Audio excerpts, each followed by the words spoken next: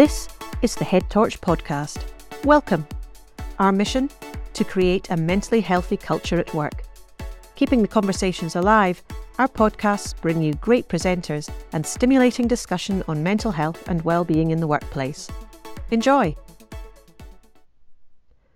So a very warm welcome to everybody. Thank you so much for coming along today to the Wellbeing Hour. I am Amy. I'm Angus. And I'm Liz Clocks. And our colleague Nick Lander is also here today, working away in the background, supporting all things technical. And of course, we have our fantastic guest, Julie Nerney, who I'll be introducing more formally shortly. For those of you that don't know much about Head Torch, we are experts in mental health. We work with organisations to help them develop a mentally healthy culture. So we work with every level within an organisation, senior leaders, people managers, frontline. We work nationally, we work globally, and we'd be very happy to have a conversation with you about where you are on that journey and how we might help you to further that path. And Angus will tell you a little bit later on about how you might get in touch with us to further those conversations. So very warm welcome to this Wellbeing Hour.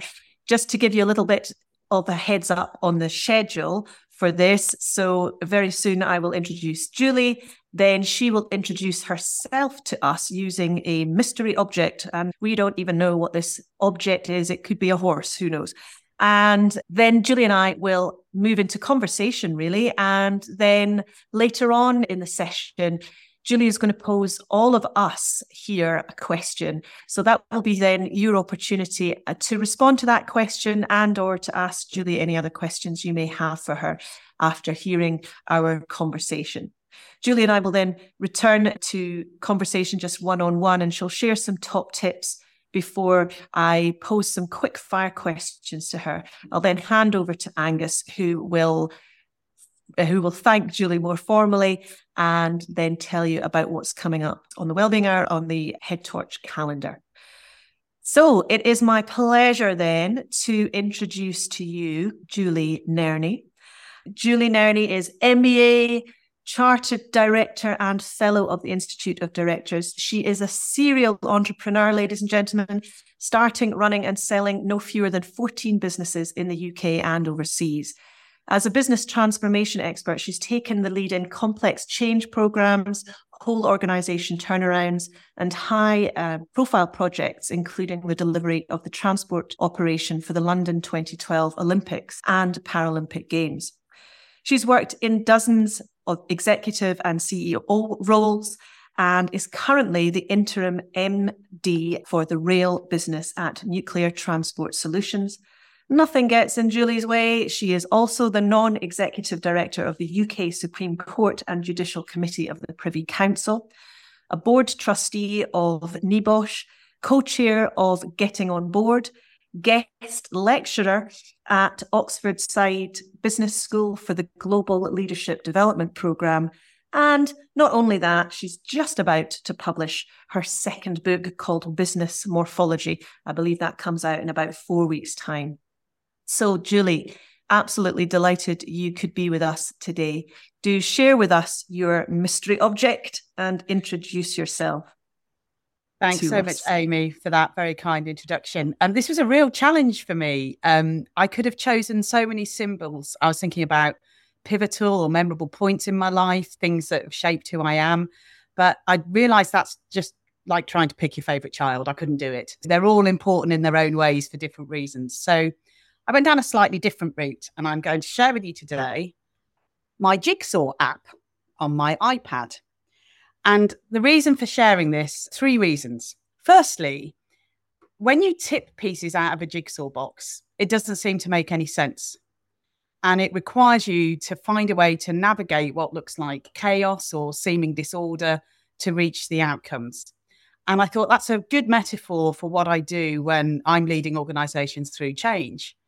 And it also requires you to think about how you derive simplicity from complexity. And that's one of my biggest motivators for working in the change space. Not fearing ambiguity and knowing that there will be an answer no matter what challenge you encounter, and knowing each time you do it, you find a better or faster way to do things. And on this app, I've worked out the fastest way now to sort my edge pieces, the ways to organise different colours to finish the jigsaw in a faster time. That's the first reason I chose it. Secondly, it also resonates with my slightly unconventional career history, which Amy gave an overview for. Someone did once say to me, my CV looked like insects had died on a piece of paper because it made so little sense. But actually, when you look beyond the various individual pieces, I think you can really see the whole picture and you see the common threads throughout it all. And lastly, and most importantly of all, it's a really important tool for how I manage my own well-being.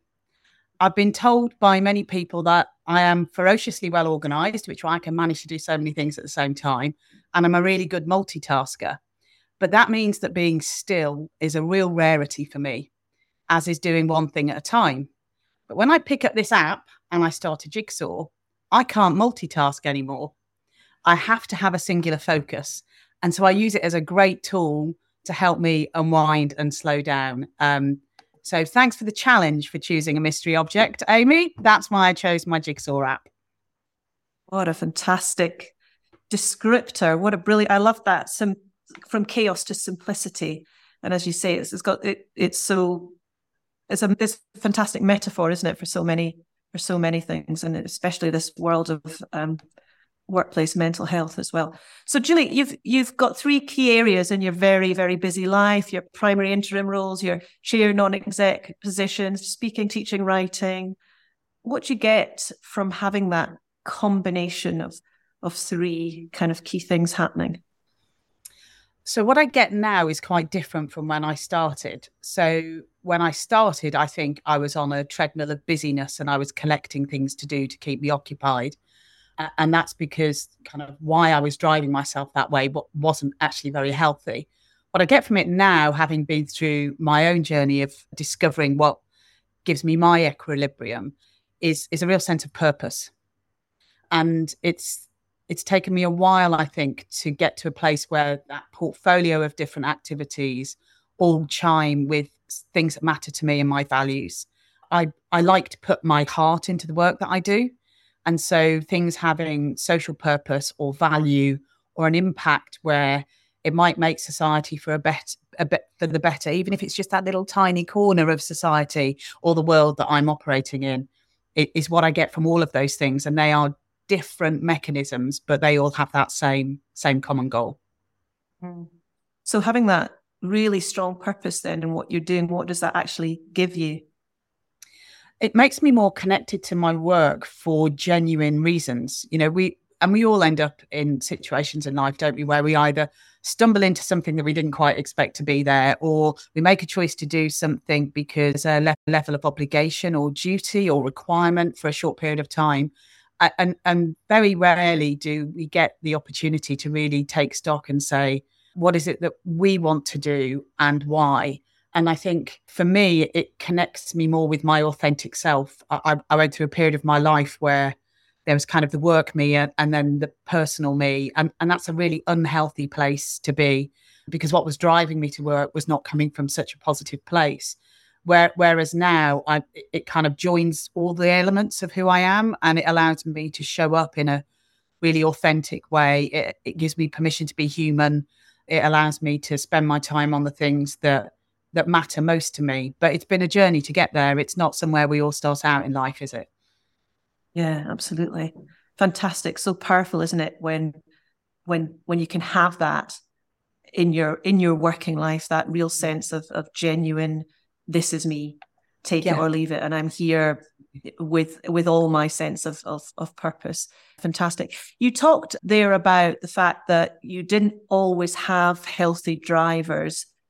Let's roll back, if we may. What had been driving you since age 7? I didn't really have a traditional start in life. I didn't have that kind of, I shouldn't say nuclear family in the world that I work in now, but that traditional family. It was very dysfunctional. It was a very damaging environment that I was in. So it meant I was in the care system when I was 7 years old, and I lived largely independently since I was 13. So I was either sofa surfing with friends or sometimes sleeping rough. So I was technically homeless for around 4 years of my life. So that puts you in quite a different space in terms of your start for life. And so you look for the things that you can hang on to that help you get through that. And at that age, school was the thing that I hung on to. I was fortunate enough to be academically bright. So I had fantastic support and sponsorships from some brilliant teachers. That's my primary and then my secondary school. And so I threw myself into my studies. Work colleagues have a nickname for me, Nerney, but I was the school SWAT. You know, I threw myself into everything. I did every after school club and extracurricular activity because I didn't have a home to go to. So there was no pull to take me away from there. And whilst that was a valuable experience in some ways, because it gave me a real sense of how to be self-sufficient, I learned how to be resilient. I was clearly operating independently and being very resourceful, all of which I think are good skills to have for life. But what it was actually doing was substituting the self-worth and the value that you get from being in a loving and supportive family environment. And I was substituting that with this sense of achievement, which was through academia then. But actually, when I started in the workplace, I then translated that into my work. That was the kind of unhealthy driver. It wasn't coming from a place of intent. It was coming from a place of necessity. And of course, when you're a child and you're just having to survive, let alone thrive, you're not thinking about that. You don't have that level of self-awareness. And it was only much later in life when I had a significant mental health crisis that I was forced to really examine what was driving me and how healthy that was or not. And that's the journey that kind of made me come to that realization and that understanding and really connect with my authentic self at work. So what I'm hearing, and correct me if I'm wrong, but what I'm hearing is that you threw yourself into academia and that gave some sense of control. Yeah. And achievement. It felt like I was driving my self-worth. I was driving my value that way because we all have people in our lives, I hope, if we're fortunate enough, whether it's friends or your partner or your family, that will cherish you for what you bring and will reinforce your value. And when you didn't have that, I was deriving my value from getting an A or acing a test or, finishing an impossible task when you translate that into work. And coping patterns that you have in childhood are there for a reason. And actually understanding this now, I realized that was an incredibly powerful coping mechanism for me to survive a very difficult childhood. But actually, when you take that into adulthood, you don't need the same coping mechanisms and you take those patterns into your adult life and they might not be so healthy anymore. So as I became a young adult and growing into my career, that value was still about those badges I was wearing and the career ticks in the boxes. It wasn't about me. So there was a real disconnect. There was the work me, quite outwardly successful by a reasonable set of measures, quite extrovert, very chatty, as you can tell. But then the me at home was very different. The me at home was the 7-year-old that, didn't feel like they were worth anything. And that's really unhealthy. But from a mental health and equilibrium perspective, that disconnect was creating a fracture in my identity and who I was. Yeah. And you told me before that you didn't actually take a holiday until you were 27. No. Well, this is the thing about throwing yourself into work, right? So it's that same substitution point. So, I dropped out of my A-levels. I bought my first business for £1. And I think people look at me and they think, oh, you've got drive, you've got tenacity, you've got energy. It kind of makes sense. But actually, I think it's my risk appetite that drives this, because when the worst that has happened to you has happened and you've lost all of your security in life, then dropping out of your A-levels and buying a business for £1, it just doesn't seem like a scary thing to do, right? Because you say to yourself, well, what's the worst that could happen? I can finish my qualifications part-time and catch up. And that set me on the treadmill of starting and running businesses. And I look back now with a wry smile because it's patently obvious. I like starting things and fixing things, but I get terribly bored with the status quo. I didn't spot that trend when I was in the middle of it. And so I was on this treadmill of starting and exiting and being curious. And that kind of opportunistic streak, I think, was driven by the fact that my risk appetite, I was much less risk averse because of the things that had happened to me. Because when the worst that can happen has happened, you don't worry about things so much. I was on a treadmill, so I didn't stop. I didn't have a break. Yeah. And when you run your own businesses, you work 7 days a week. So I didn't have a holiday. I didn't stop. Also not healthy, right? No. Because how old were you when you bought that business for £1? So 17, I was in the middle of my 17. A-levels. Yeah. Wow. Yeah.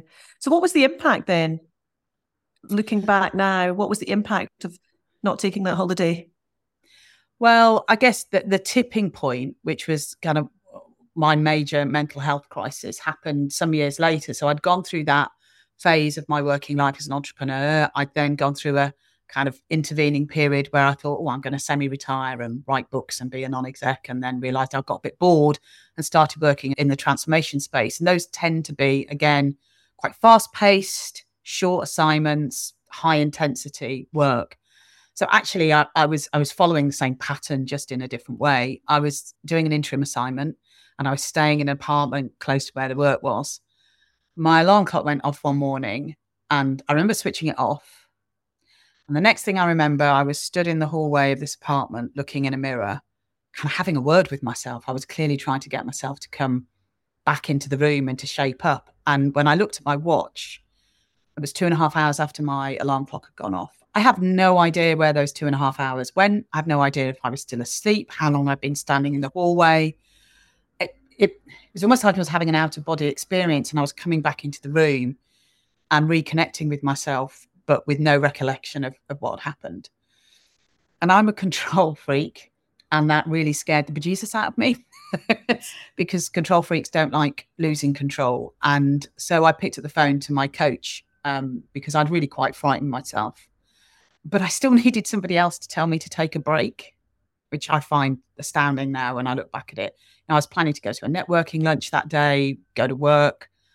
And so even in that really dark moment, I needed somebody else to tell me it was okay to stop. But I did stop. I took her advice. I went home, and it was the physical manifestations of what had happened that hit me first. So I slept. I slept for more than 16 hours a day, every day for a fortnight. I was clearly exhausted. I had this horrible tension in my neck and shoulders and chronic headaches. So I was having these deep tissue massages. You can go for a massage. It sounds really nice. No, these were really quite painful. Trying to unlock all of that stuff I was carrying in my body.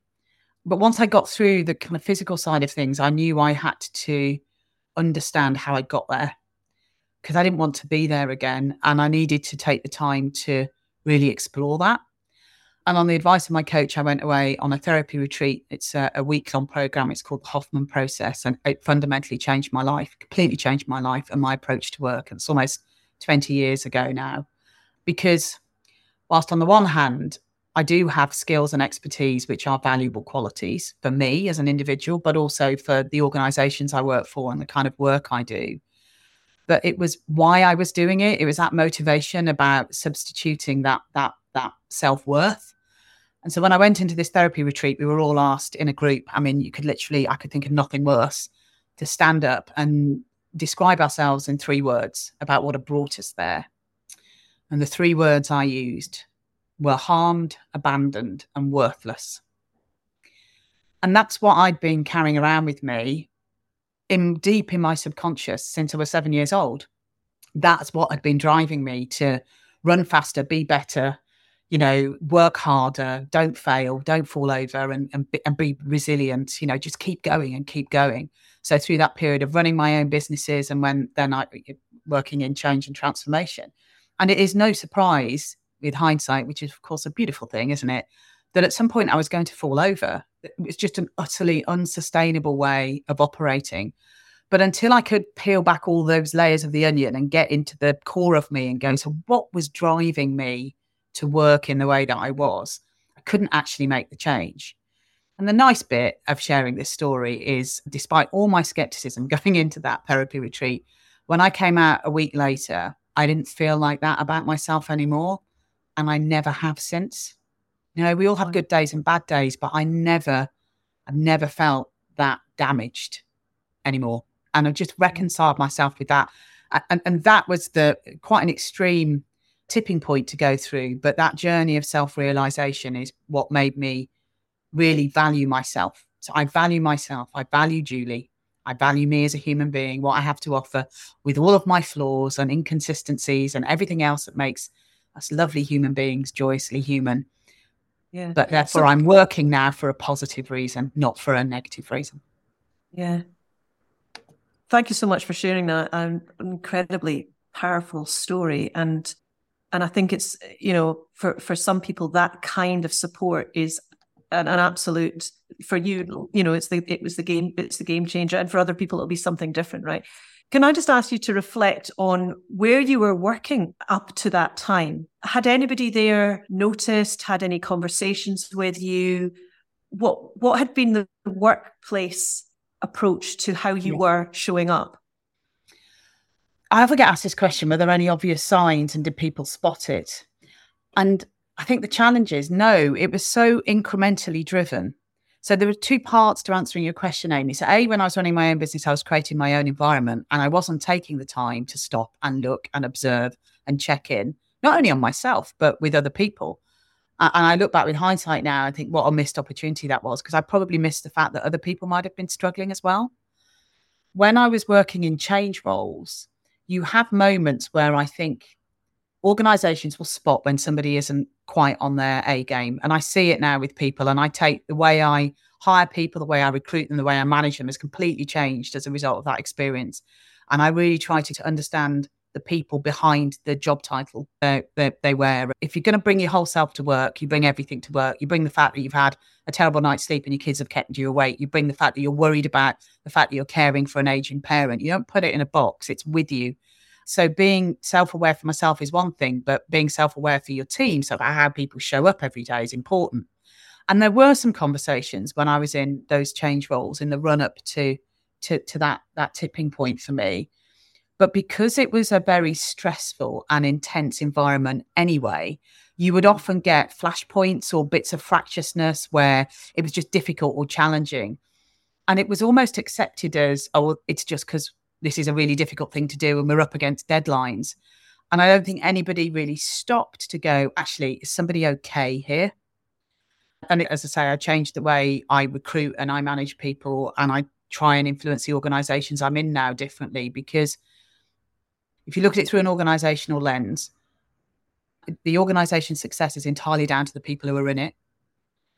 And you only get the best out of people by creating an environment that allows them to be the best version of themselves. And people are not robots, and everybody is different. So as both organizations and managers, you need to be adaptive to different people's needs in order to get the best out of them. And then you truly get the greater than the sum of the parts equation when you get high performing teams.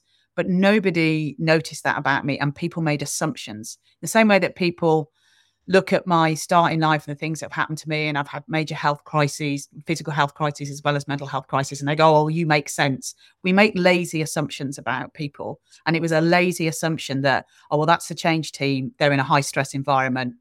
They're going to get a bit stressy every now and again. Nobody went, well, actually, there is a line here. And are we over the stupid line? Are people okay? So from an organizational perspective, it wasn't there at all.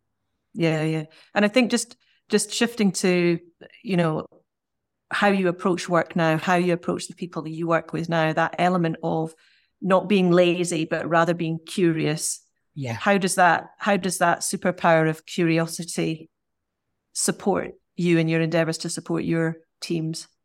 I think curiosity is a completely underrated leadership skill. I think it's essential, and it's essential because it's encompassed in having the humility to know you don't have all the answers, right? And that was my mistake. And when you're working and your work is driven by a different reason, you're in that kind of hero leadership mode where you're running up a hill as fast as you can, saying, follow me, exhorting people to follow you. And it's like, you don't have all the answers, right? And that isn't a sensible way to lead. And I've been at work for 35 years now. Thankfully, leadership has changed over that period of time, but it's not sensible, and you won't get your best out of your people. And so the best people I've worked for have the confidence to lead, but the humility to know they don't have the answers. And humility starts with being curious. And I remember working with somebody a few years ago who never asked a question. I said, you're not curious about any of this? No, it is what it is. And I thought, and as an innately curious person, I find that really hard to understand why you wouldn't be interested in finding out more. But so I choose to start from a position of curiosity. So when I interview people, I only ask them 3 questions now. So I say, what makes you go home at the end of every day, punch the air with joy and go, I had a fantastic day?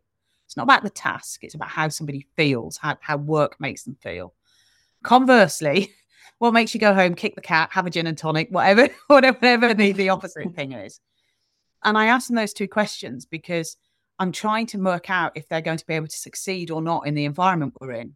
So if somebody says to me, oh, because I get mired in bureaucracy and meetings and paperwork, and the role is in a public service role where there's lots of briefing documents and stuff like that to write, it's like, it doesn't matter how technically skilled you are not going to be happy in this environment.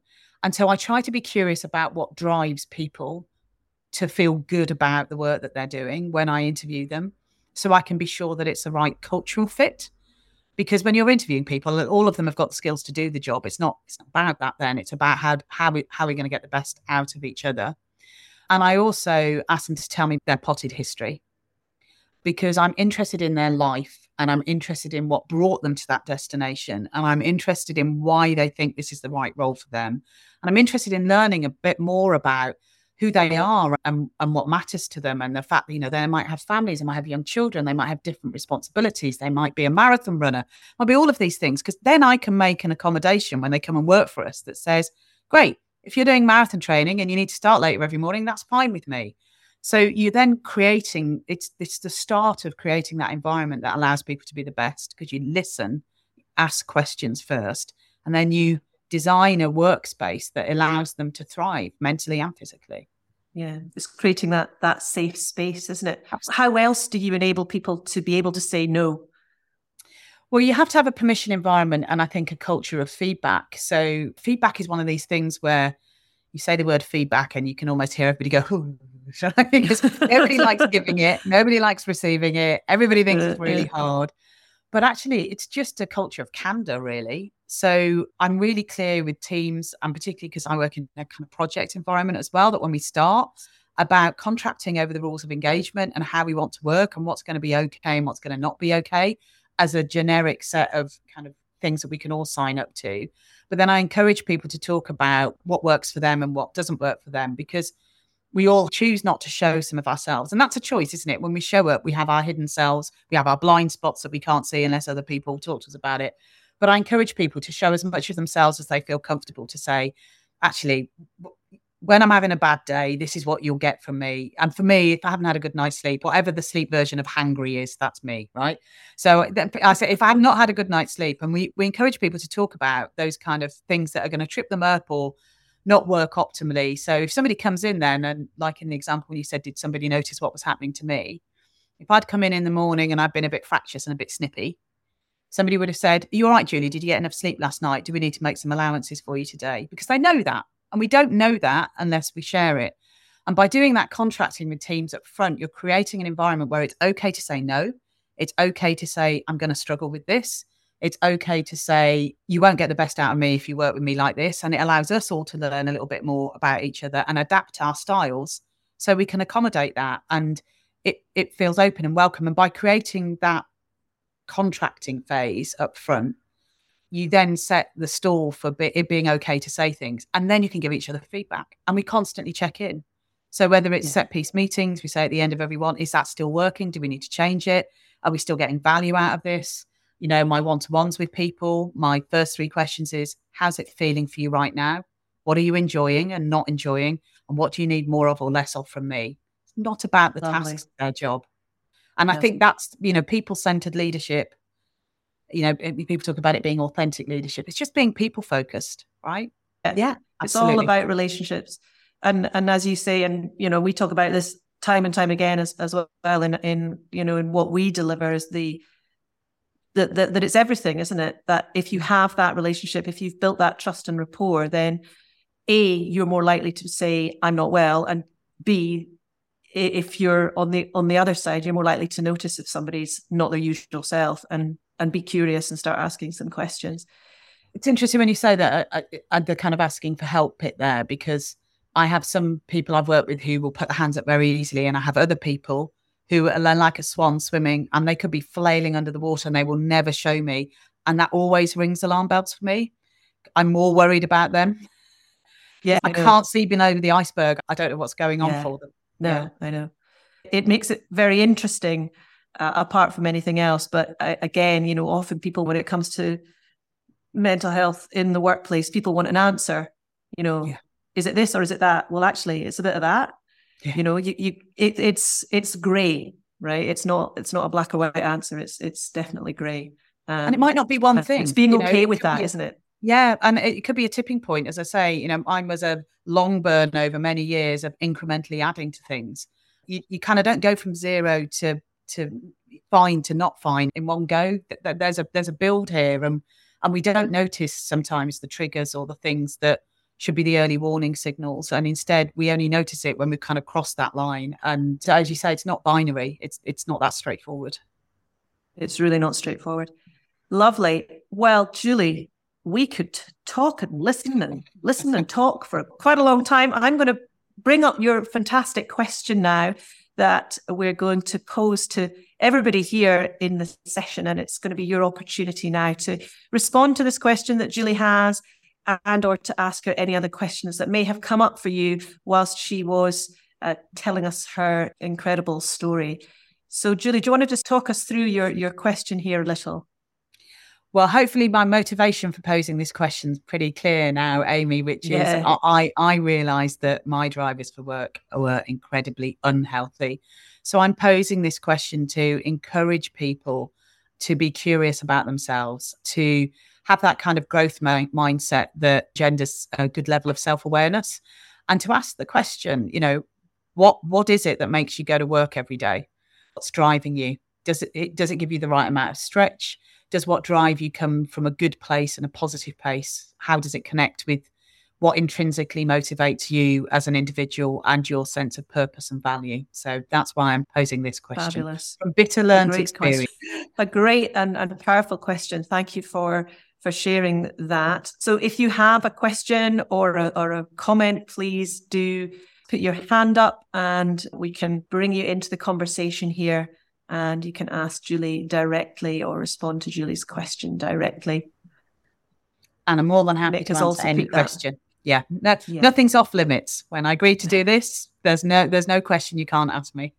It's very generous. And Nick has also put the question in the chat for you there if you just want a reminder of it. Angus. Okay, Julie, so I have a question for you. How do you help somebody who, to you, it might be obvious, right? They're not being their true self. How do you help that person find the true person that's in there? Well, that's a really good question, Angus. I think even if you can see it, the individual concerned has to want to see it for themselves.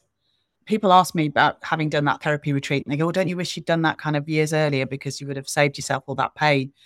But I wasn't ready to notice that about myself. And I wasn't ready to do the work that I needed to do to reconcile myself with my past. And so I think if you notice that somebody isn't being themselves, that's one thing. And you can encourage people to be curious and you can invite them to ask questions. You can, with kindness and compassion, you can share what you're noticing about them and saying, I'm noticing this is different. Are you okay? And you can be proactively checking in. But that person really needs to be open to responding to those questions. And you can pose the best questions in the world and put the right support in place, but they have to come and meet you. So I don't think there's a magic bullet here for me, certainly. And I'm happy to be advised otherwise by anybody if they do have one. But I think it is about noticing, operating with kindness and compassion and sharing what you're observing and encouraging that self-awareness in the individuals and then signposting appropriately. So if somebody says, well, actually, yes, I'm really glad you noticed that. I'm having a really difficult time and I need some help, being very clear about how you can signpost to help and support. And that help and support will vary for different people, will need different things. So some people will benefit from coaching. Some people will need different kinds of support. So I think it's about being a conduit to whatever they need and not being prescriptive about how you help them overcome whatever it is that they're dealing with. Yes, Smashing. Thank you. Absolutely. Yeah. And actually also, I think within that, it's also about being okay if somebody says, I'm fine, isn't it? It's about being okay to go, okay. And then the next time, not shying away from it again and being more specific again. I've noticed X. How are you? So it's always showing the person that actually you're there and you care and you've noticed. Absolutely. Yeah, fantastic. Lindsay Morgan. Lindsay, just tell everybody where it is you work and then fire away with your comment or question. Okay, so I work for RSA. We are a general insurer in the UK. Recently, Amy, I've been in the same job for 10 years, and 2 weeks ago I've moved back into HR.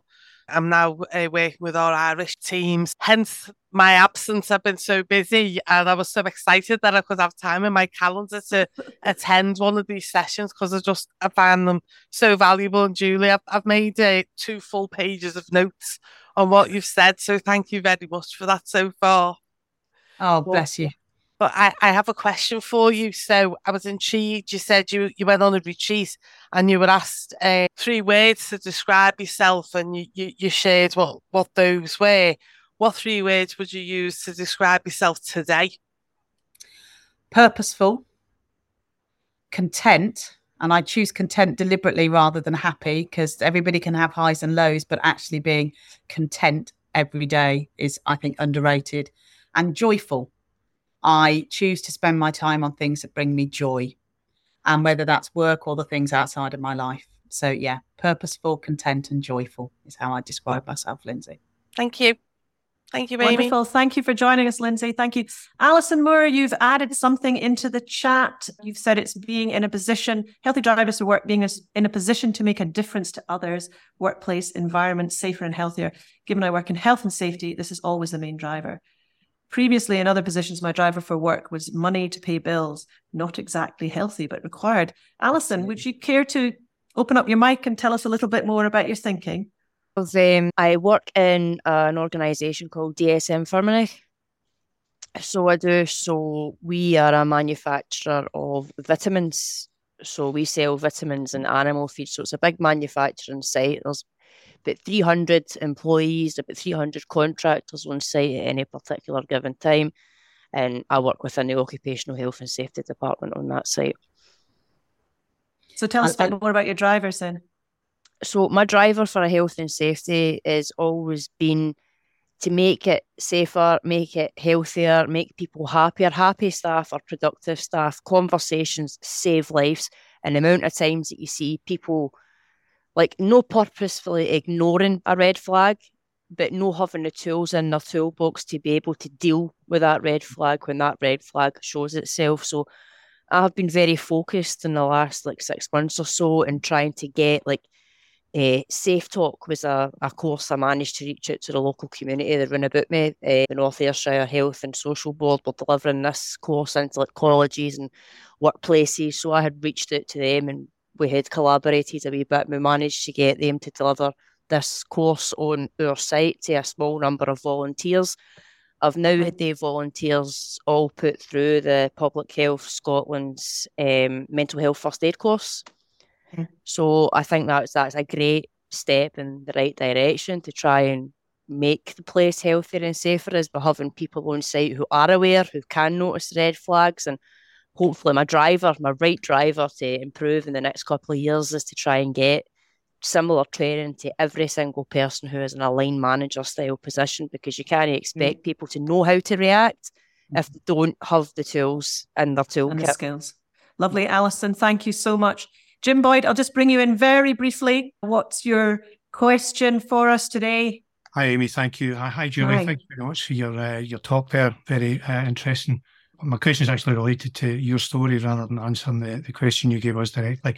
One of the words you used to describe your feelings, given your obvious value and achievements that you had, who was it that you were perceiving yourself as being worthless to, and why? That's a great question. My worthlessness came from a place of not feeling like I was valued as an individual, because my parents divorced and my mother moved on and left her children basically in a care environment. So when you're a child and you have that kind of unconditional love relationship with your parent, you think, well, if they've left me, there must be something that's wrong with me. It's not until you're an adult that you can understand some of the other drivers for that. So I concluded to myself that I must be worthless. I wasn't worth keeping in their world because they didn't want me. And so that's where that's where it came from.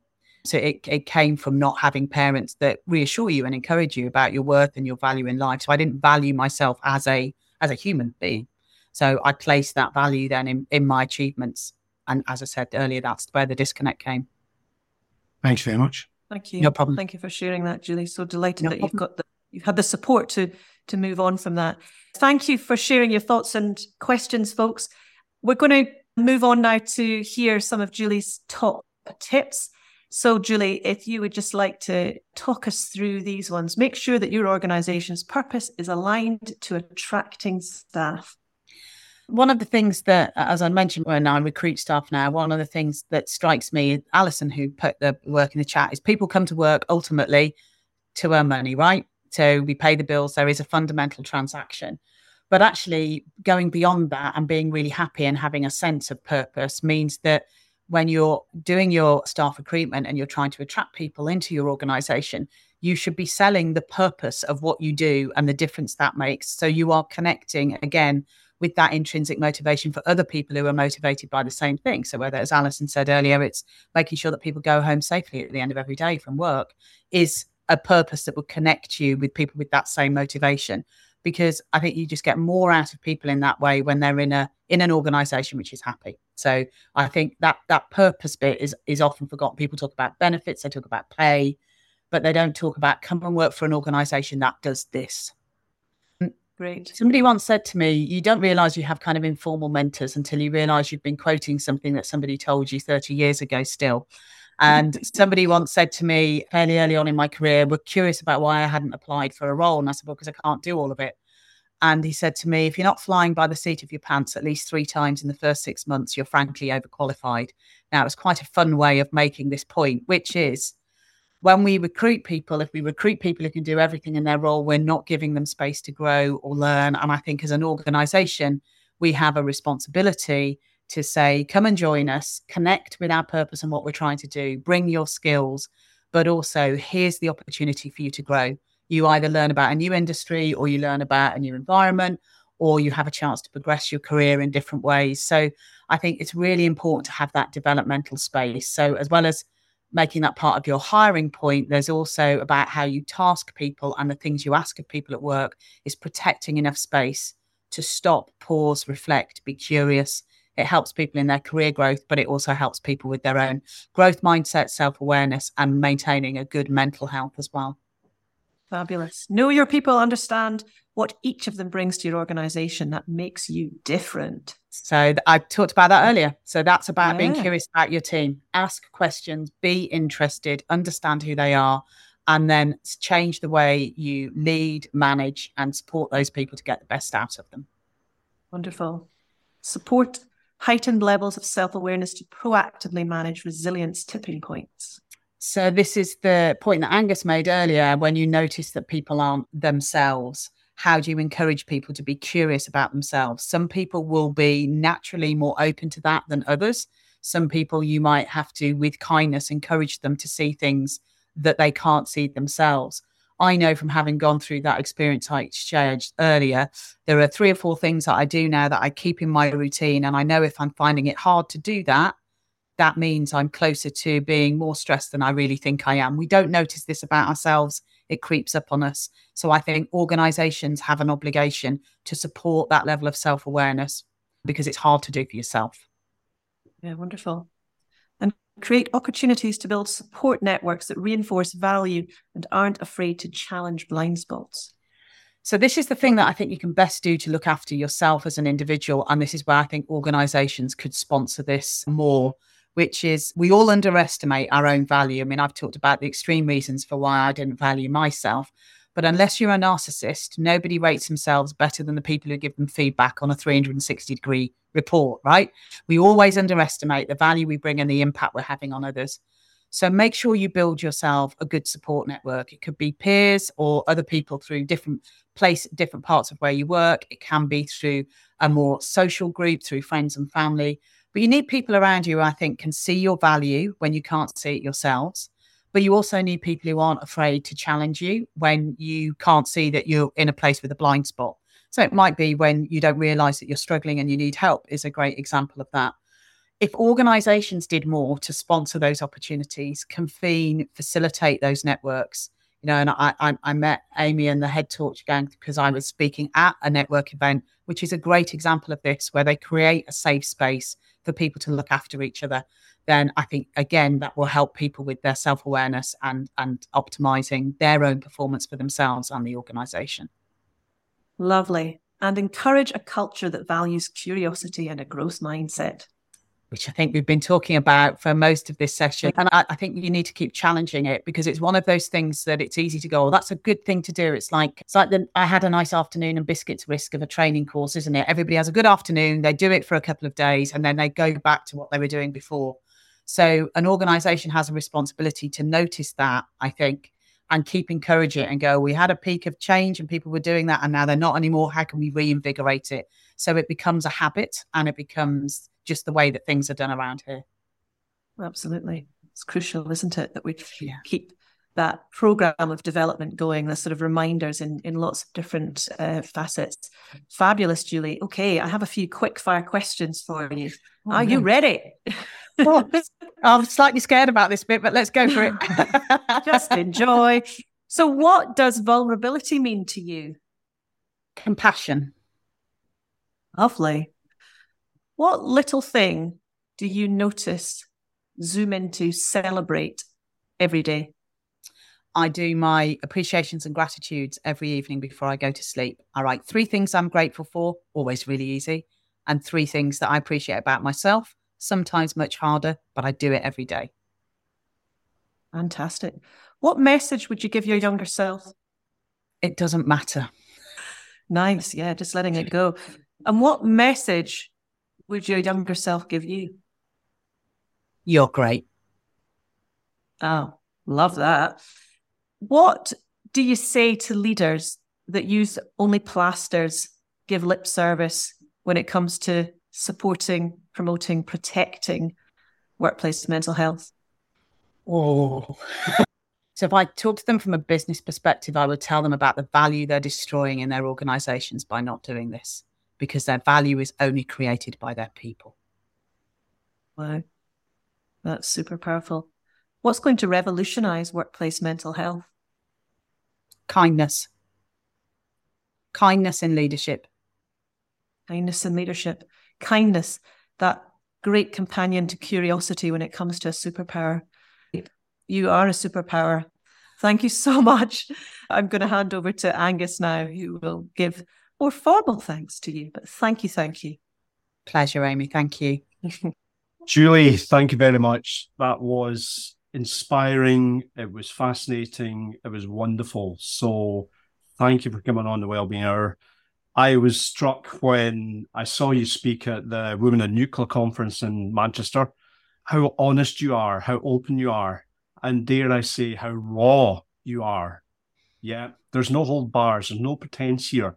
And it's exactly what you've done today. Yeah, it is really fascinating seeing somebody just being the way they are. Yeah. And, you know, some brilliant tips there. Letting go of those childhood values. So many of us could learn so much just from that. Mm-hmm. You know, we do hang on to things, you know, and it's not serving us. And letting go of that is something I'm going to take away, actually. I really like the thing you said. I really value myself as a lovely human. Yeah. It's great language. It's wonderful.